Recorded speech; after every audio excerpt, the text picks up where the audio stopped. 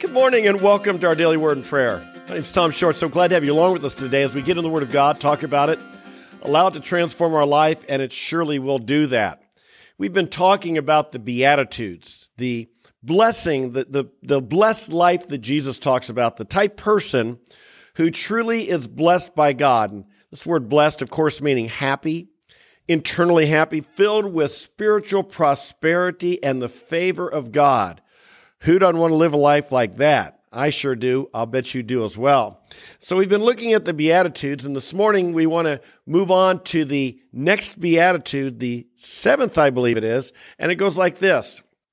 Blessed are the peacemakers, for they shall be called the sons of God. Peacemakers. I got to tell you a little funny little story about whether I'm even qualified to talk about this one.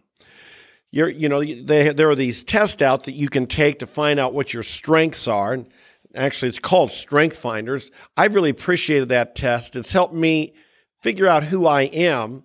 And typically, when I take that test, I score high in belief, convictions, communication, things of this nature. Trying to woo people to a certain position of truth. That's where I score high. One year I found a free test online because these tests cost money. And one year I found a free one. I thought I'll take another and see how I maybe have changed over the years. My top scores were diplomatic, peacemaker, conciliatory. And I thought, wow, that sounds quite different than what I'm used to having. It seems like I've really changed. And then I went back and double checked.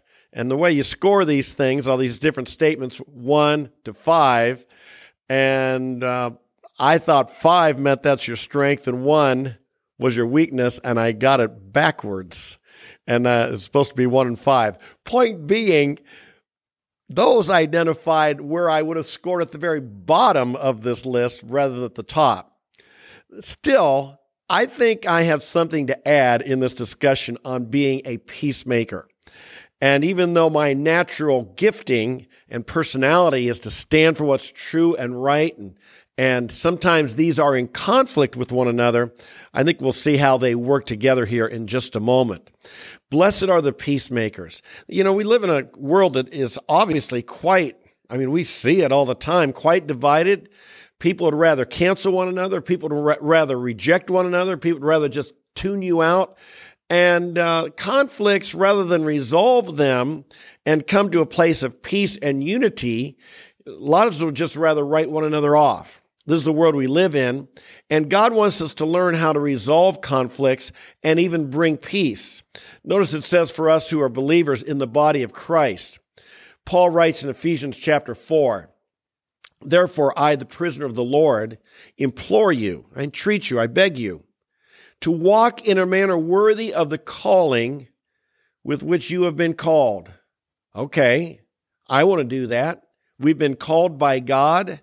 You and I have been called by God to follow Him, to follow Jesus Christ. I want to walk worthy of that. How do I do it? Well, he goes on to tell us, with all humility and gentleness or meekness, with patience, showing tolerance for one another in love, being diligent to preserve the unity of the Spirit in the bond of peace. And that last phrase is what I really want to stress. Being diligent, or putting forth effort, not being passive, in preserving the unity of the Spirit in the bond of peace. God has united us in the Spirit, those of us who are believers, followers of Christ, believers in Christ. God has united us around Jesus Christ, around the faith. The devil's always trying to divide us. The devil will always try and bring disunity and disruption to the area of love and peace in a church, in a family. That's just his strategy. He's always trying to divide and disrupt relationships. And so here, Jesus or Paul's saying that we would preserve the unity. We don't have to create it. We preserve it. In our recent trip to Israel, some were commenting how amazing it is that on this trip, more than any we've ever had before, there are a lot of people who didn't know one another before the trip. A lot of people I didn't know before the trip. And yet still we trusted one another, develop relationships quickly, openness, shared with one another. Something is there amongst those who have the Spirit of God that brings us together. That is a beautiful, beautiful thing. It's God who unites us, and that we should preserve that. We should be careful to not break those bonds of unity. Be very careful about breaking them or allowing them to be broken. Preserve them in the bond of peace. And so we want to be peacemakers. In the church, we want to help people reconcile. We want to help people forgive. We want to help people be kind. We want to have people be patient, meek, gentle. All these qualities from the Beatitudes we've been talking about can enable us to have strong, solid relationships with one another in the body of Christ. And remember, we've got the Spirit of God helping us as well. But it's also interesting something else Jesus said. He commends us to be peacemakers. He urges us, he says we're blessed if we're peacemakers. But look what else he said in Matthew chapter 10, beginning with verse 34. Do not think, he says, that I came to bring peace on earth. I did not come to bring peace, but a sword. For I came to set a man against his father, and a daughter against her mother, and a daughter-in-law against her mother-in-law, and a man's enemies will be the members of his household. How's that work? I thought Jesus came to bring peace. I thought he's the Prince of Peace. And I thought wherever he is, there's a peace brought. And here he says he's bringing a sword and bringing division. Why? He explains in the next verse. He who loves father or mother more than me is not worthy of me. That's right. What he's saying here is not that he wants us to be divided, but he does not want, but he does not want us for the sake of peace and harmony with other people to compromise our love and relationship with him. Our love for God, our love for Jesus Christ must be supreme. And we do not, for the sake of peace and getting along and not having conflict with others, we don't be unfaithful to Jesus. We don't compromise our love for Jesus in order to get along with others. Well, his loving him supremely, coming to him, being his followers, that's where true peace will be. Indeed, if we compromise our love for Jesus in order to get along with others, that peace that we have with them will be kind of a fake peace. It's superficial. It's on the surface. There may be hidden hostilities because there may be a hostility toward God. And people who are hostile toward God aren't going to be able to get along well with one another. And so this is very, very important. Yes, God wants peace. Jesus, blessed are the peacemakers. We should be people who seek peace and pursue it. We should, as far as it depends on us, we should be at peace with all men, he says in Romans 12. But never when that would supersede our love for Jesus Christ. Which brings us to a really important thing. What is the greatest peace of all? If you want to be a peacemaker and you want to be blessed are the peacemakers, they should be called the sons of God, and you want to be one of these peacemakers, what is the most important peace of all? Well, it's the gospel. That's what Paul calls it here in Ephesians chapter 6. He refers to it, the spiritual armor we're wearing, having shod your feet with the preparation of the gospel of peace. Wow, that's what it's called. The gospel of peace, because the gospel brings us, first of all, peace with God. And once we have peace with God, then we can begin to have peace in ourselves. The Bible says that the wicked, internally they're like a raging storm. There is no peace for the wicked, we read in the book of Isaiah.